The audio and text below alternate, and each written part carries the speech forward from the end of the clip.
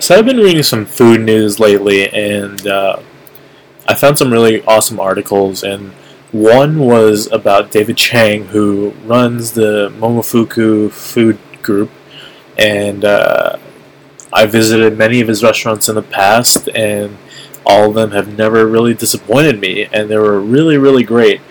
And there's one article that I found recently from theglobeandmail.com regarding basically David Chang and his friends going out to eat one night. So I'm just going to read off some of the article for you, and I think it's going to be a really good article. And that article is by Ann Hui, and it's called Dim Sum, Oysters, and Wings, Eating Toronto with Momofuku's David Chang and his 8 less friends.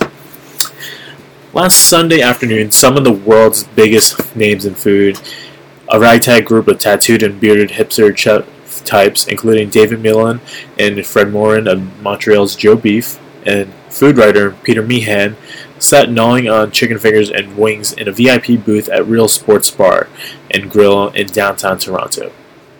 As the techno music blared from the speakers in the behemoth sports bar attached to the Air Canada Centre, the group looked alternately amused and seduced by the hundreds of screens and lights flashing around them. Meanwhile, their host, Momofuku owner David Chang, sat next to them, besides himself with glee. Mr. Chang, a James Beard award-winning chef with a dozen Momofuku brand restaurants and bars around the world, including 3 in Toronto, really likes Real Sports. The wings are really good and people love it, he said happily. I'm over going against popular opinion, what people want to eat and what they like. That to me is so much more meaningful.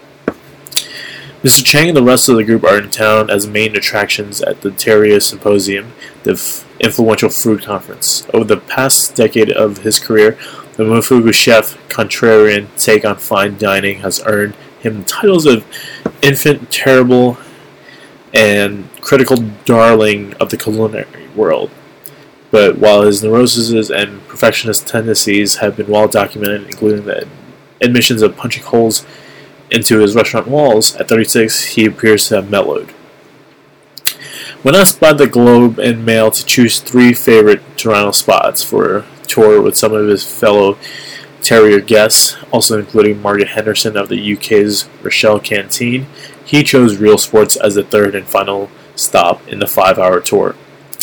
Tucked away in a Real Sports leather banquet, Mr. Morin joked that Mr. Chang, who built his empire not only on pork buns and ramen, but also Michelin-starred fine dining restaurants, should think about opening a Momofuku sports bar. Forget about everything you've done, he said. This is what you'll be remembered for. Crossing New York fine dining restaurant La Bernardine with a sports bar. It's your next biggest achievement. Mr. McMillan cut him off. Momofuku Ma Peche, the sports bar, he said, laughing. Momofuku Noodle Bar and Sports.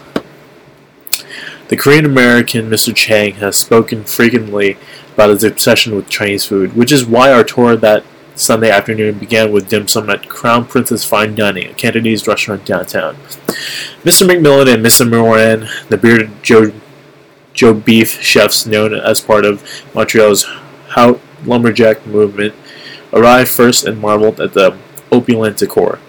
Giant chandeliers next to gold crown molding and chairs wrapped in deep purple velour.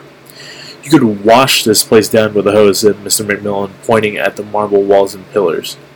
Mr. Chan and Mr. Meehan arrived next, and soon wooden steamers of glistening siu-mai and vegetables wrapped in bean curd piled at the table. Later, a dozen scallops arrived, steamed on the half shell and topped with XO sauce. I haven't seen you guys in like 3 years, said Mr. Chang to the Montreal chefs between mouthfuls. That's because we avoid it, Mr. Morin replied. They've known each other since Mr. Chang first visited Montreal several years ago, during a period of doctor-ordered rest, and pronounced Joe Beef his favorite restaurant.